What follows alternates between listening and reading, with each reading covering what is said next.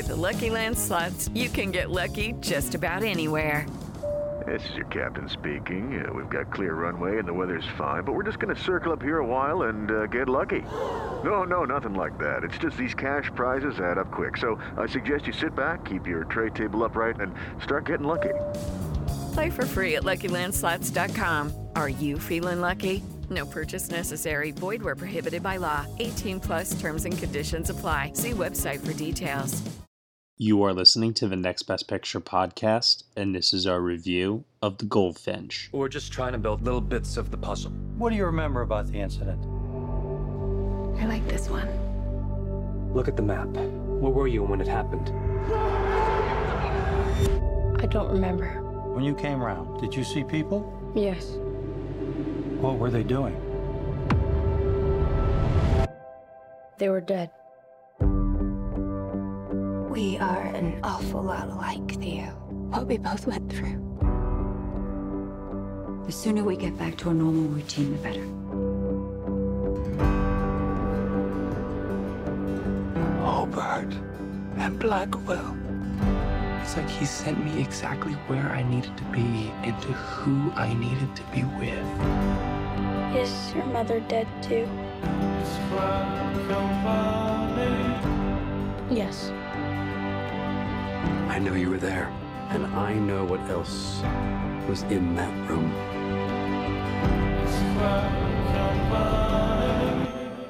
The Goldfinch. Before and after. Everything is before and after. In the middle is the painting.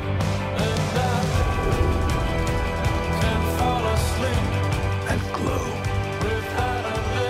That's life. You feel that? Yeah.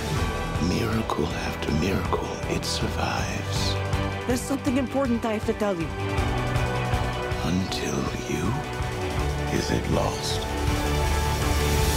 It takes an ocean not to. Even the tiniest things mean something. It takes an ocean not to.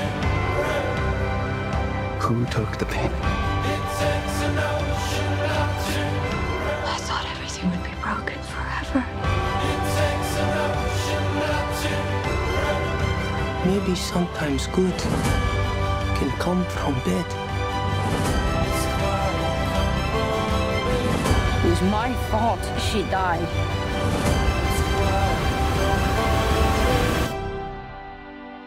I would have given it back. I swear. All right, everyone, you were just listening to the trailer for The Goldfinch, and the story is as follows. Theodore Decker was 13 years old when his mother was killed in a bombing at the Metropolitan Museum of Art in New York. The tragedy changes the course of his life, sending him on a stirring odyssey of grief and guilt, reinvention and redemption, and even love. Through it all, he holds on to one tangible piece of hope from that terrible day. A painting of a tiny bird chained to its perch. The film is starring Ansel Elgort, Oakes Fegley, Aneurin Bernard, Finn Wolfhard, Sarah Paulson, Luke Wilson, Jeffrey Wright, and Nicole Kidman. It is directed by John Crowley, and it is written by Peter Strahan. Join me for this podcast review. I have Katie Schaefer. Hello, hello. Dan Baer. Hello, everyone. Dan Howlett. Hello. And Josh Parham. Hello, hello. Okay, so The Goldfinch. First movie that I think maybe on this podcast we can say is our quote-unquote true Oscar contender of the season that we are discussing. And just like a podcast out there called This Had Oscar Buzz, I'm sure this will be one of those movies that we will be talking about as one that, yeah, it did have Oscar buzz, and then people saw it. As I was watching it, This Had Oscar Buzz was in my head the whole time. Like, this is the definitive This Had Oscar Buzz movie. So plug for those guys. Great podcast over there. Really, really enjoy it. Definitely got Billy Lynn's long halftime walk vibes to this one, downsizing. I mean, you know, it's the kind of thing that on paper, it's almost too good to be true, right? Well, on paper, the book won a Pulitzer, so... There you go, exactly. Maybe that was the problem. And the director is the same guy whose last film was Brooklyn, which we all love, We got a cast here that is pretty solid all around. Oaks Fegley, who really impressed a lot of people in Pete's Dragon. Ansel Elgort coming off of Baby Driver, and a few others right now. He's pretty hot at the moment.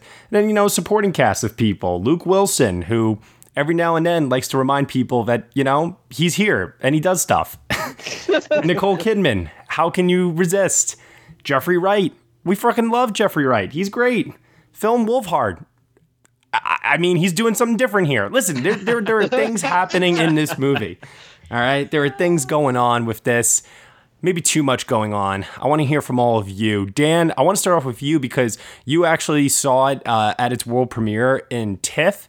And I just want to get from you, what was the vibe in the room for this one, seeing as how, the world was experiencing it for the first time? Well, it was kind of like everyone in the room was holding their breath, I think.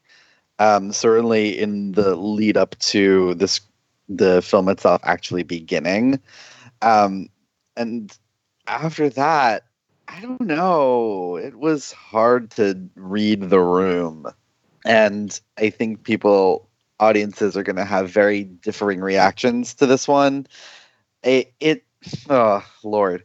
Afterwards, there was respectable applause.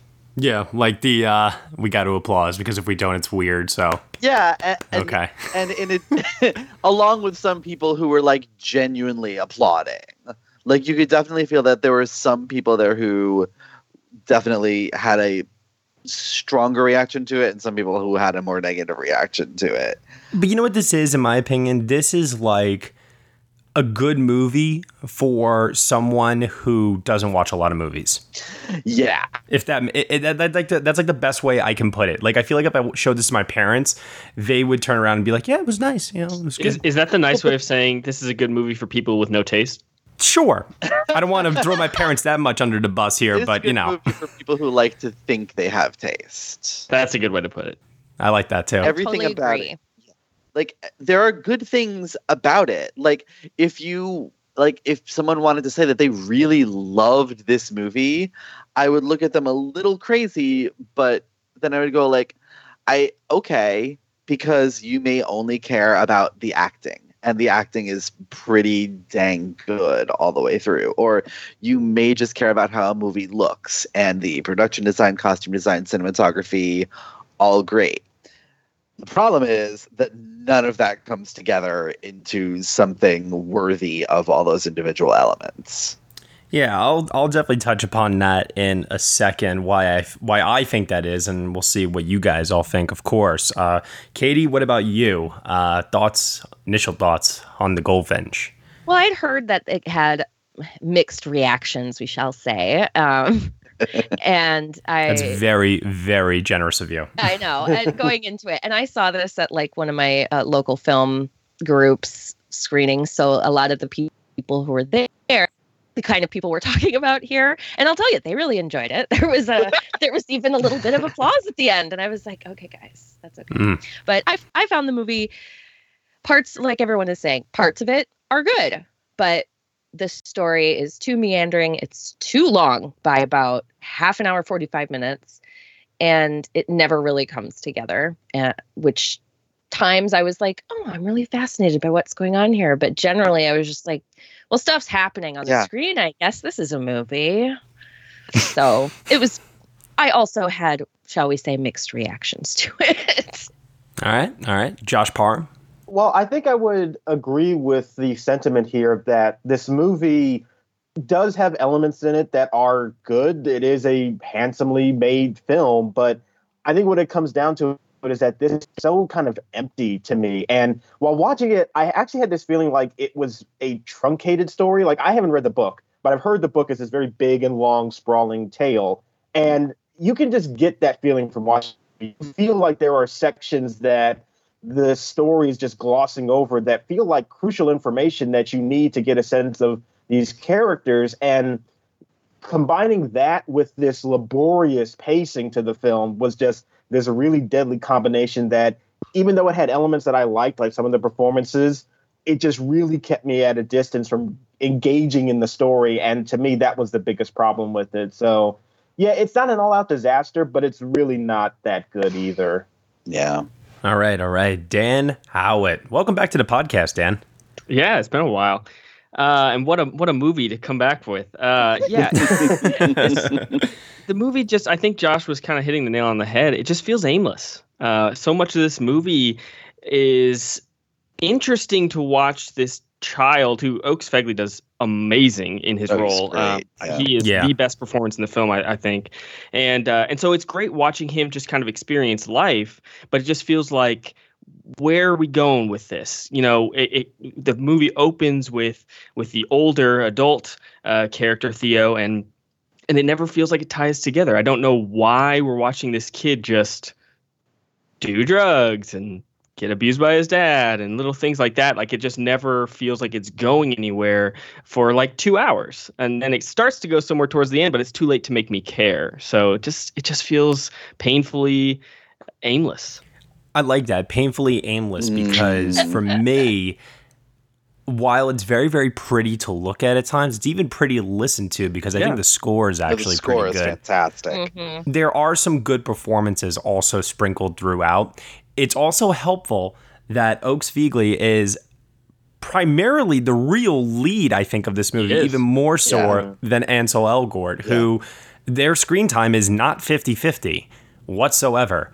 And I'm thankful for that, because I still don't think Ansel Elgort has truly impressed me as an actor still to this day.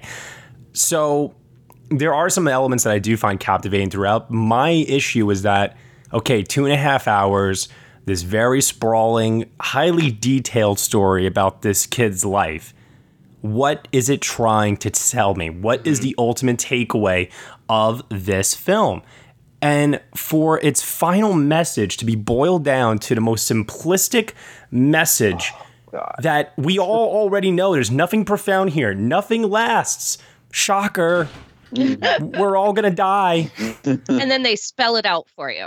Yeah, like... and then like, but then there's like this weird message too of like, nothing lasts except, well, what exactly? Art? Beauty, love, friendship, family. I don't fucking know. Like, the movie doesn't really clearly spell it out, and it just becomes like this big mess of emptiness. And I felt absolutely nothing when this movie was over, except maybe relief that it was over.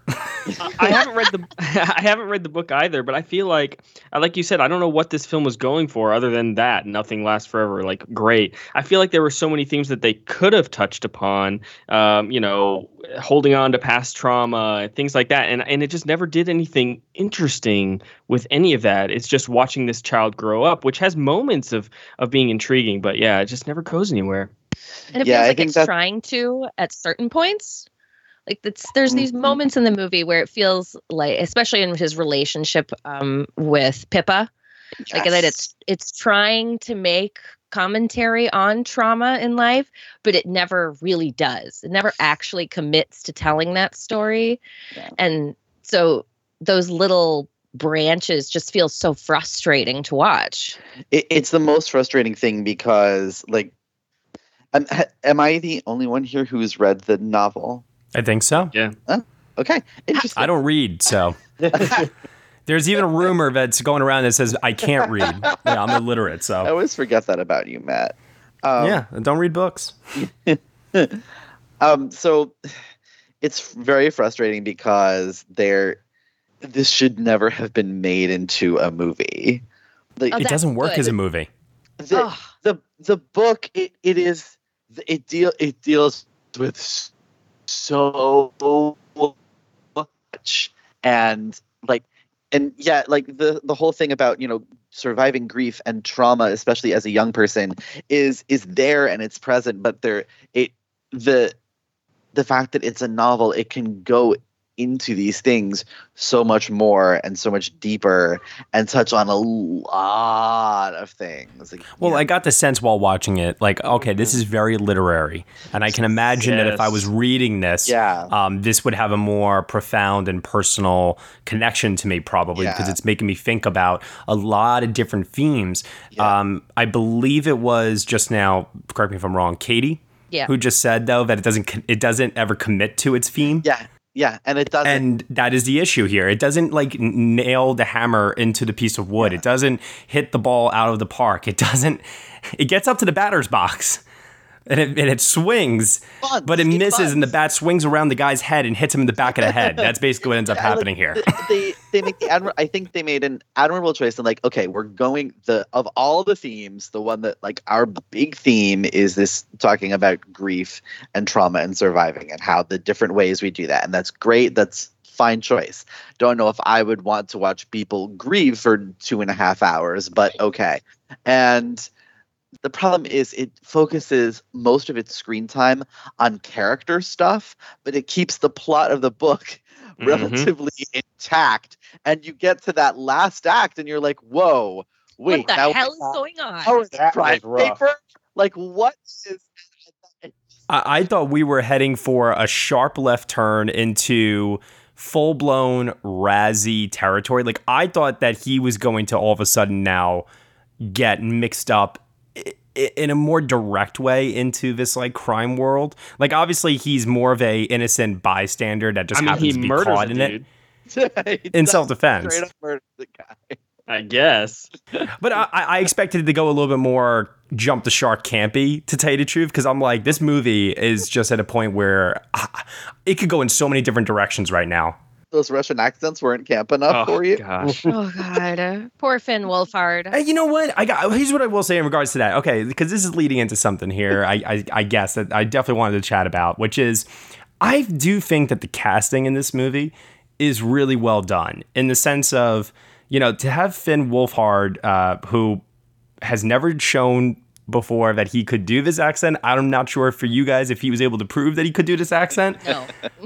he did say at the Q&A after the screening that I was at that it was the first time he had ever done this accent. So. But I appreciate the effort, at least, because it's a hard accent to nail. What they got right, though, was the actor that they cast as his present self, and you're in Bernard.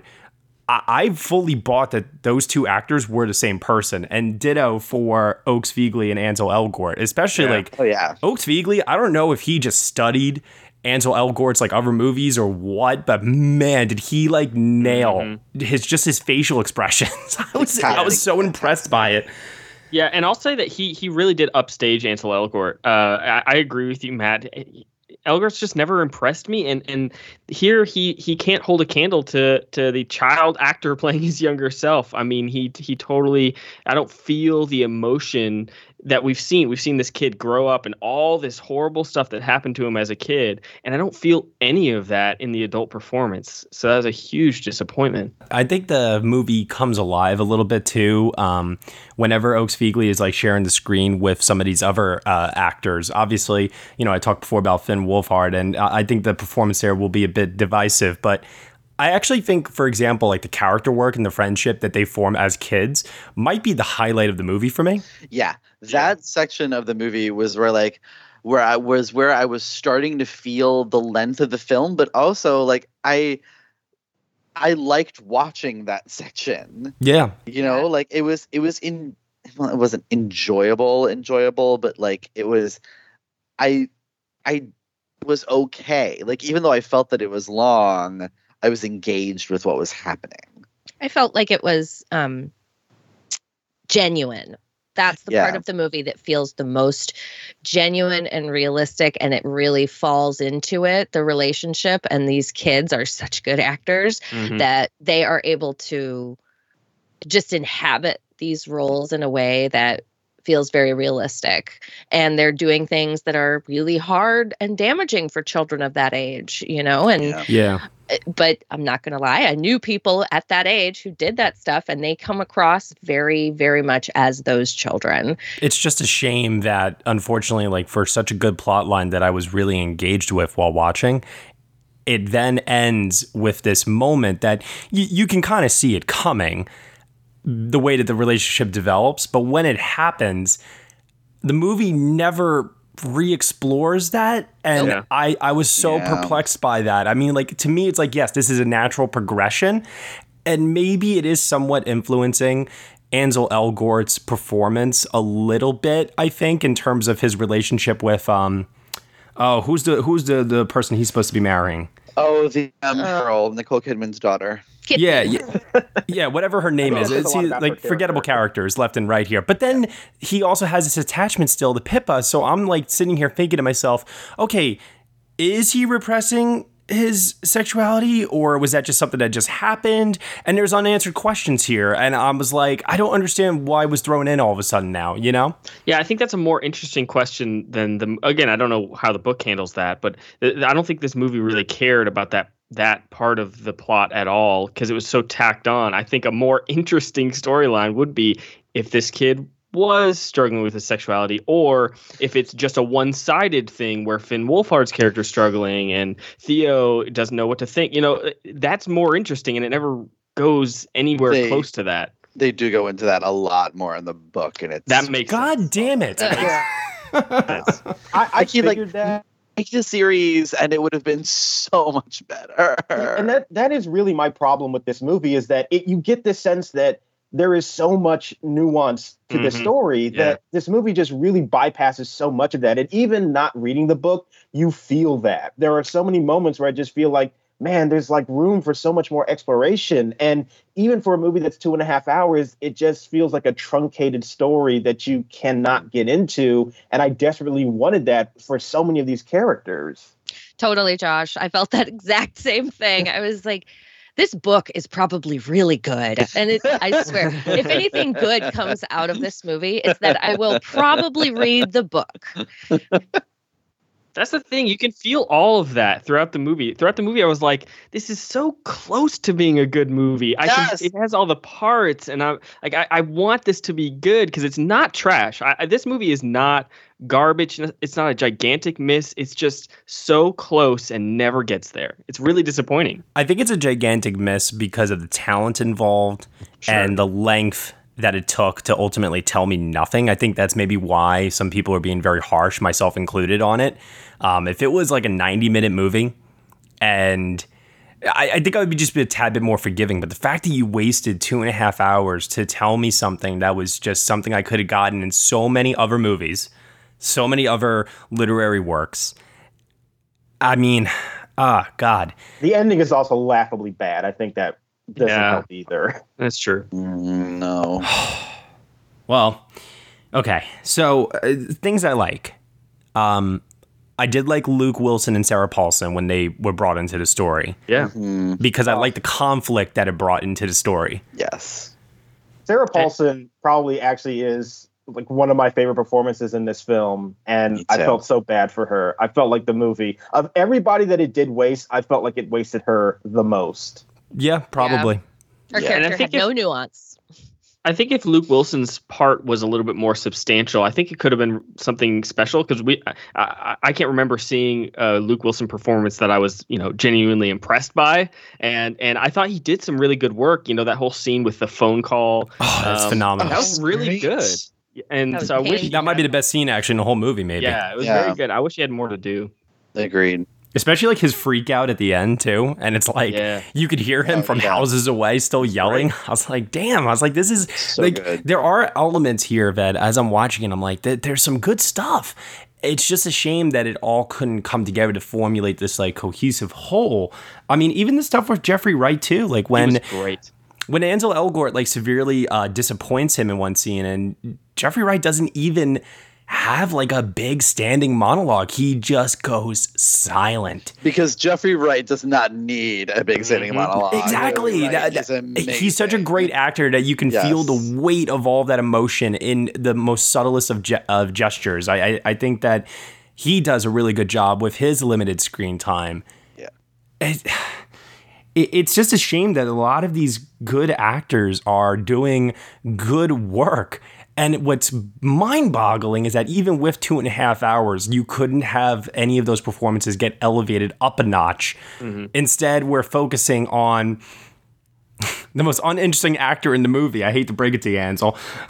Yeah. And Nicole Kidman also, too, to a certain extent. I felt that even though, of course, her presence is always lovely in everything that she does, I thought she was incredibly bland in this. And I really did not get any sense of the depth of her talent that I normally get, even in worse movies, worse roles. She just seemed so unsubstantial. Mm-hmm. Yeah.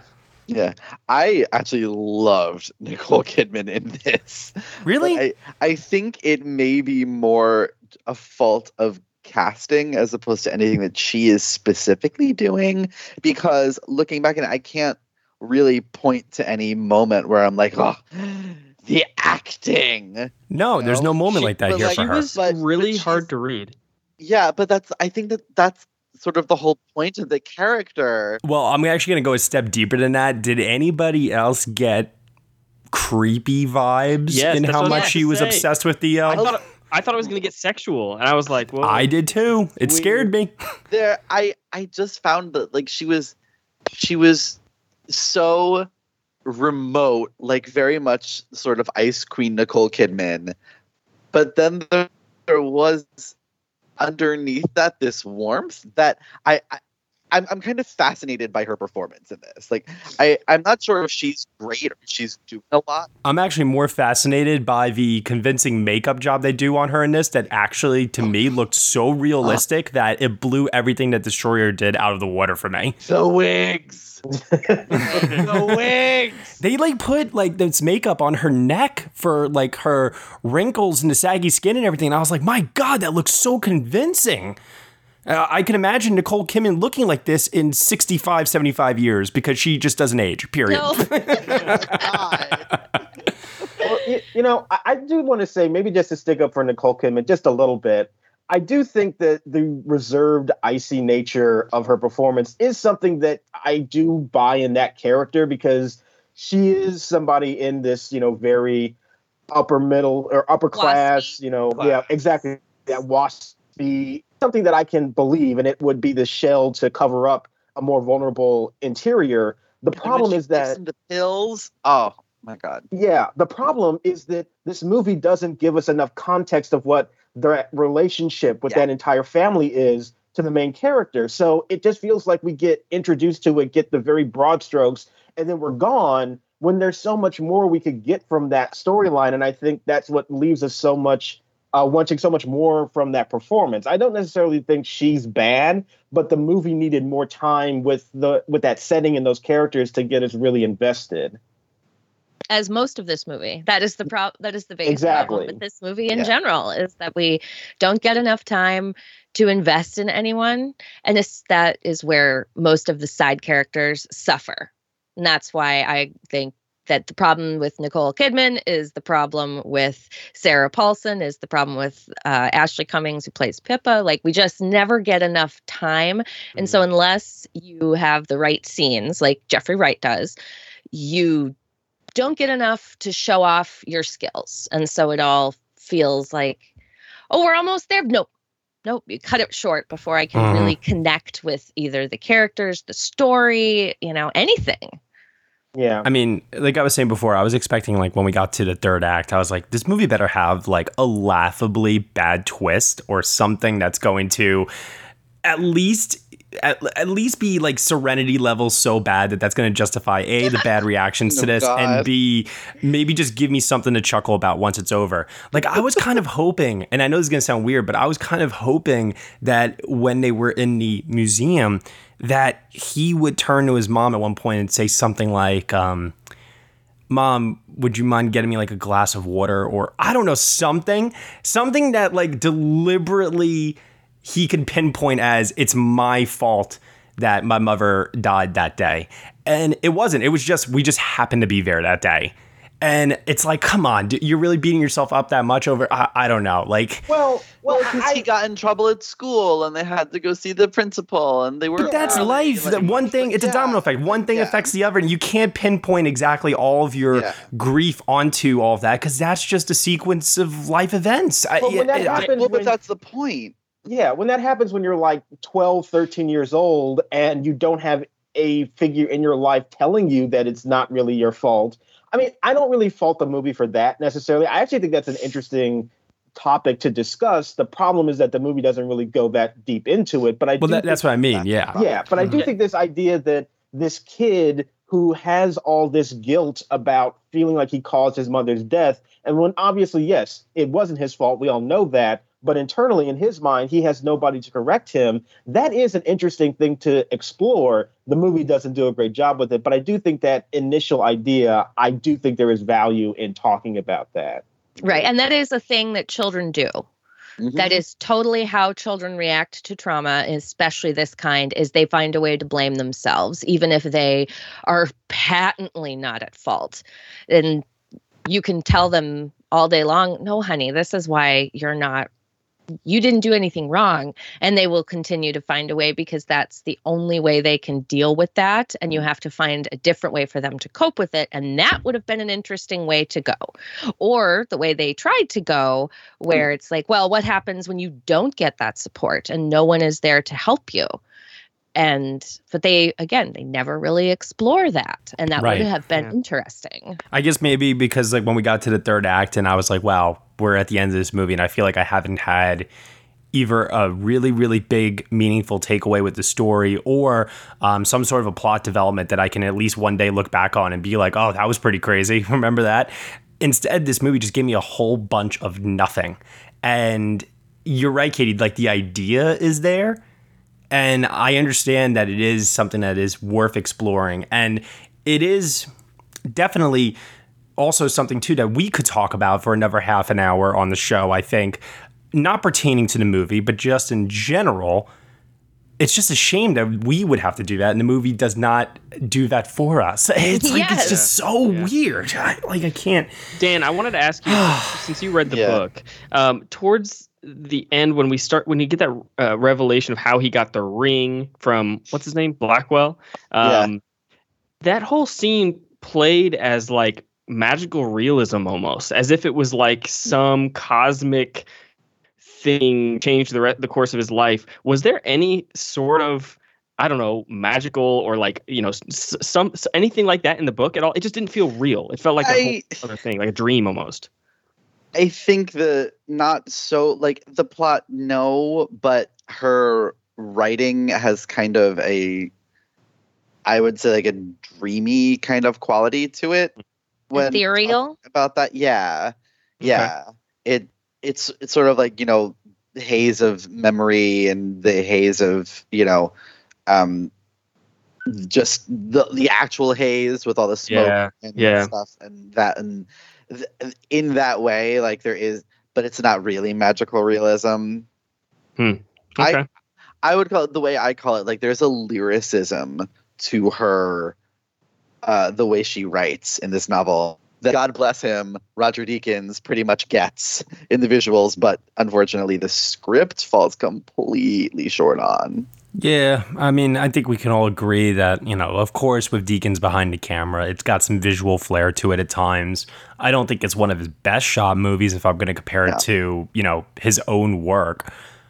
Because compared to, obviously, other people's work, it's like, damn, like there's no reason this movie needs to be this pretty, but Jesus Christ, Right, that pool scene with the two of them is with the black background. Yes. Oh, and they should never have chosen that picture for the poster because it looks really bizarre. But when it's happening, as it's happening, I was like, oh, here's the poster picture. And I was like, Jesus Christ, this is so gorgeous. How did they fail making a picture out of this? No. Yeah. Even subpar Roger Deakins is better than 90% of the movies out there. Yes. Yep. Okay, I'm up to final thoughts. So anything that we did not talk about with the Goldfinch, Katie, why don't we start off with you?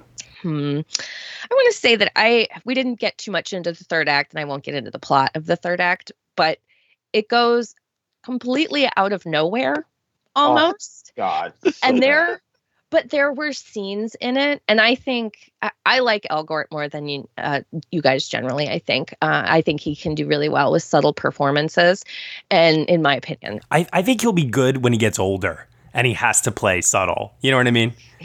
I agree. He will improve as he ages. But I think that scene where he finds out this big secret and he's reacting to it is one of the more powerful scenes in the movie for me. But then all of that is lost as it goes through this weird caper thing. And I think that was probably the most disappointing part of it. I was like, okay, we're going to take a big, huge leap here. And now we're going into this weird crime stuff. Oh. But that was so bad. It really was. And my big problem with that was it felt like we had scenes missing. It felt like that we were just going from this one place to the next. Like, wait a minute, how did we get here? And then they explain like this whole big thing at the end about this resolution, and it's like, what are you talking about? What is happening right now? Right. It never feels earned. And I would have liked it to feel earned, because that was a legitimate way for it to go, in my opinion. But I felt the exact same way, Josh. I was like, how the fuck did we get here? And again, and it works in the novel where you can build out these things over a lot of time, but they just, because they're making a movie out of it, they had to skip and truncate. And even at 2.5 hours, it feels like they're really rushing through, and I don't know how that's possible. It felt like they ran out of shooting time and needed to do a rewrite to just say, okay, well, just have this character explain everything that happens in these scenes that we didn't have time to shoot. Yeah, I think either they should have edited it way more and stuck with one storyline and told that as what they're going for, or we should have gotten a miniseries, because it was way too much, but also not enough at the same time. Yeah. It's also not helpful, too, that the very, very beginning of the film is something that takes place later on. Mm-hmm. And there's a lot of time in between those two bookend moments. And I got to admit, the opening voiceover, the opening visuals, everything, I think the movie did a really poor job of kind of even subtly hinting at what the hell was going on. I was like, I don't know. I couldn't get a sense of where this character was mentally. I couldn't get a sense of where he was physically. I couldn't get a sense of what was the chain of events that led him here. And obviously I know we're not supposed to know necessarily, but like, I just found it so disorienting and confusing. And then when they returned to that later on in the movie, once again, it was lacking a punch that made me feel the severity of it all. And Ansel Elgort, God bless him, he's trying. He's trying, to convey that level of emotion. He just can't. That voiceover, oh Lord, and like it doesn't help that I don't think it was. It's a lot closer to the tone of the novel, but because they're not doing anything else in the dialogue that is in the tone of the novel, he doesn't have time to build that voice for the character, and it just doesn't work. He can't do it. Yeah. I could tell that voiceover narration sounded like it was taken directly from the book, and because of that, it stuck out like a sore thumb and did not feel natural to this film at all. It felt like just lines of dialogue that are in the book and putting it to screen, and it did not fit at all with what they were going for in the film. I think there were a lot of moments like that with a lot of different pieces of dialogue where I was like, oh, humans don't speak that way. That was clearly taken from the book. The scene where Kitsy, and the name Kitsy, give me a break. Kitsy and Theo are... You have not been around a lot of upper-class New Yorker. Hey, I guess not. Waspy. It was, sometimes that was painful. Those names, Kitsy, Welty. Hobie. Yeah. Give me a break. That's really how they name kids. It's silly. It's basically 2 syllables and you're done. There was put them together. So much of this dialogue that just felt off. That scene with Kitsy and Theo where they're having a very dramatic discussion. So much of that dialogue was just hampered and egged down by the book. And yeah, I just could never get over that. Are those your final thoughts, Dan? Or do you have more? Oh, I have so many more final thoughts. No, I was actually excited for this. I'm disappointed because you can feel the good movie that's there. You can feel the potential that's there, because this for me at least was not a straight up misfire. I thought the trailer, funny enough, I thought was really good because it was a great mood setter. It was moody, it was emotional, and so it made me excited. And the thing that I kept thinking about the trailer was it never told you what the movie was about, and now I understand why. Because the movie's not about anything other than a kid, growing up kind of in a terrible situation. So I'm just disappointed. I think this could have been something really good. All right. Other Dan. I mean, look, in my review, I called this, an almost but not quite. And that's sort of, in many ways, those are the most painful movies I think to watch because of just what other Dan was talking about. Like you can like palpably sense the good movie inside of this one that is just waiting to break out and struggling to, and it just doesn't, and it sucks because all the potential is there. And I just spent the whole movie wishing that it was better. I love the score. I just want to say that I think the score does just as much work in terms of making this a beautiful sort of thing as Deakins' photography does. Other than that, I think we've pretty much said it all. Well, maybe not. We still got to hear from Josh. Josh Parham, final thoughts. I think the only other thing that I would want to bring up, and it's connected to problems that we've already had with the movie, and that is the actual Goldfinch itself, the painting in this film. And I always felt like that obviously this painting is supposed to be this giant metaphor for what's going on in the film. And I get that, I get its placement and its use in the story, but I also felt like the film never really made its real importance known to these characters. And it felt to me like it was that this painting was always something, it came back into the story and it was like, oh yeah, there's that painting, but it never really got this omniscient presence throughout the entire story for me. And that was something that was also kind of frustrating, especially when we get to that end scene with Jeffrey Wright. And I agree with you, Jeffrey Wright's doing so much great work there, but it's all connected to this theme that I just have no personal connection with. And to me, that is something that is really a hindrance to everything in this story. And it's what's really lacking for me. Oh, man, do I have anything else to add to this? Oaks Fegley is going to be great. Pete's Dragon, Wonderstruck, this. I mean, if you haven't seen those other two films with him, I mean, he is just someone to watch. I'm very, very excited to see where his career goes. Oh, speaking of people's careers, always awesome to see Dennis O'Hare pop up in something. Oh yeah, even if it's just for like one or two scenes. He's becoming one of my favorite character actors lately. For the most ridiculous things. So I'm very, very happy that he popped up for even a brief second. Yeah, for a character who also then just went nowhere. Yeah. Yep. But yeah, ultimately, I do think this is a misfire. I did think it was a waste of my time, and I will probably never watch it again unless if we're, I don't know, re-examining this year or something. I don't know. Jesus Christ. Maybe you'll be a guest on when at Oscar Bus. It can only go up from here, right? The rest of the season, hopefully. Fingers crossed. We'll see. But you know what? There's always one or two every season. And I think it's interesting to at least acknowledge that they were here, we talk about them, and we move on. So with that said, the grade. Dan Baer, what grade would you give the Goldfinch? I went back and forth a lot on this one, and ultimately what pushes me just above a 5 to a 6 is the fact that I never hated it while I was watching it. Even though it felt long, I still felt that I got something out of it, and that I never wanted to stop watching it.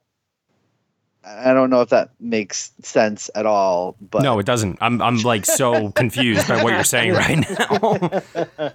All I'm getting is you like the book and you maybe had more of a connection to it than others as a result, I would guess. I mean, maybe that's part of it. The book was just me, like, I kept wanting it to be better than it was. I hate that it wasn't better than it was, but I lean ever so slightly more positive on it than negative, I guess. So I am at a 6. It's a weak 6, but it's a 6. All right. Katie. I felt like this was, because of the great performances, how gorgeous it is, the scope in regards to the story, I'm giving it a 5 out of 10 because I felt like those pushed it up to being middle of the road, but it's totally lacking in bringing it all together and making it truly interesting to watch. So it is exactly down the middle for me. Okay. All right. Josh Parham. Well, I do agree that there are elements to this film that are somewhat engaging. I do like many of these performances. I think it is well shot. The music's good, but it does come down to the story for me. And it was such a struggle to connect with this story that was really the element that I took away from the film. I just really could not get into it, and it felt overly long and disengaged because of that. So my ultimate grade is a 4 out of 10. It's not an all-out disaster, but it is also not a very good movie either. All right. Dan Howitt. I actually do agree with Dan when he said that he didn't hate it when he was watching it. And that's how I felt. I never hated this movie. I think we've kind of all alluded to there are a lot of enjoyable pieces to this film. They just unfortunately don't add up to anything. But those pieces are still enjoyable. So as I was watching, I still had things that I enjoyed. I still had hope that it was going somewhere, and just unfortunately never got there. And so for me, I also give it a 5 out of 10 because it's just not awful. It's just unfortunately forgettable. Yeah, and as I've said before, when you have a crew of talent like this put together for something, for me, I think that while I wouldn't say it's one of the worst films I've seen this year, because that's definitely not true, I think sometimes that level of disappointment that can come from knowing that what you had the potential to achieve was just squandered for who knows the reasons, there could be a multitude of different reasons. It could just be that this is a story that belonged on the page and didn't belong on the screen. And some books are just, when they say they say it's impossible to adapt, but they did it. And it's like, oh, okay, yeah, it worked out this time. Sometimes it just doesn't work out. Not everything is Lord of the Rings. Yeah, exactly. And I'm not saying that this was considered impossible to adapt, because clearly it's not.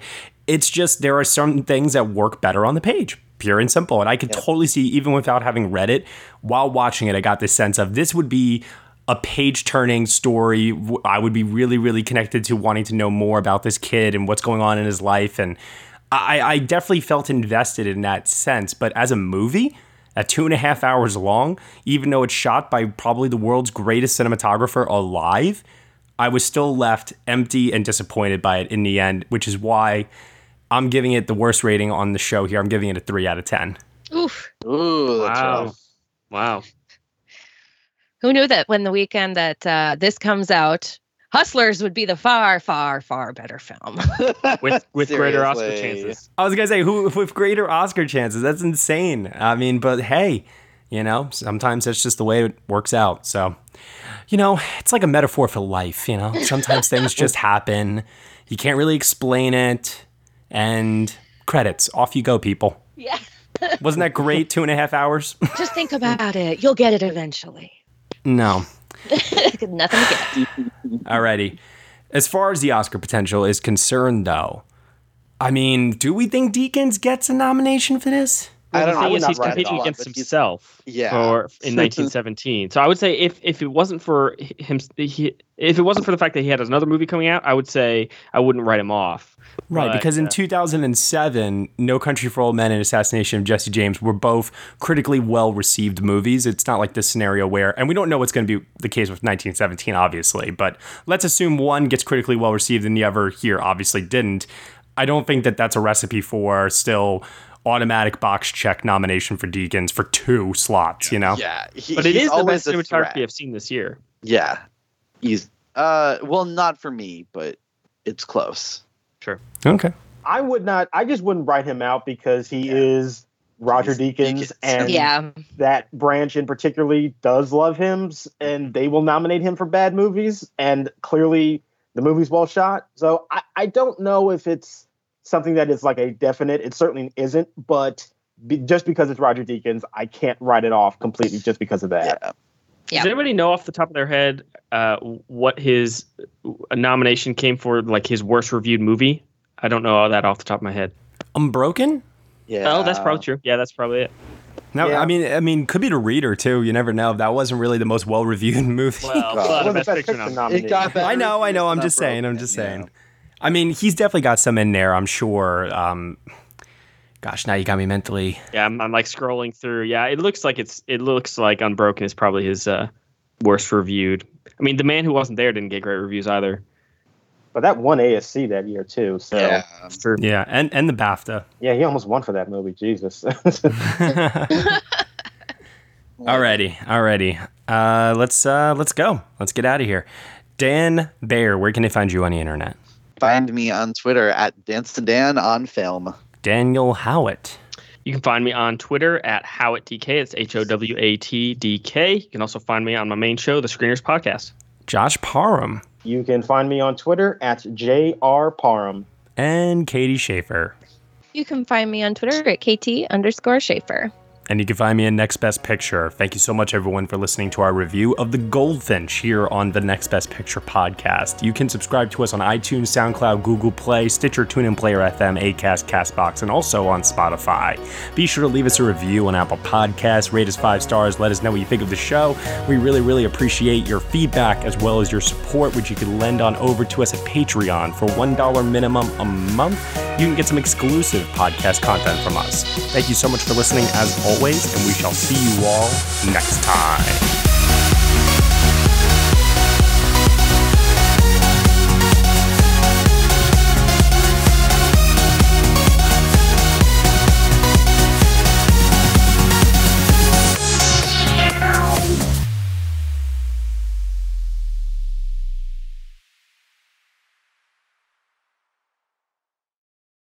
Hey guys, it is Ryan. I'm not sure if you know this about me, but I'm a bit of a fun fanatic when I can. I like to work, but I like fun too. It's a thing. And now the truth is out there. I can tell you about my favorite place to have fun. Chumba Casino. They have hundreds of social casino style games to choose from with new games released each week. You can play for free anytime, anywhere. And each day brings a new chance to collect daily bonuses. So join me in the fun. Sign up now at ChumbaCasino.com. No purchase necessary. VGW Group. Void where prohibited by law. See terms and conditions. 18+.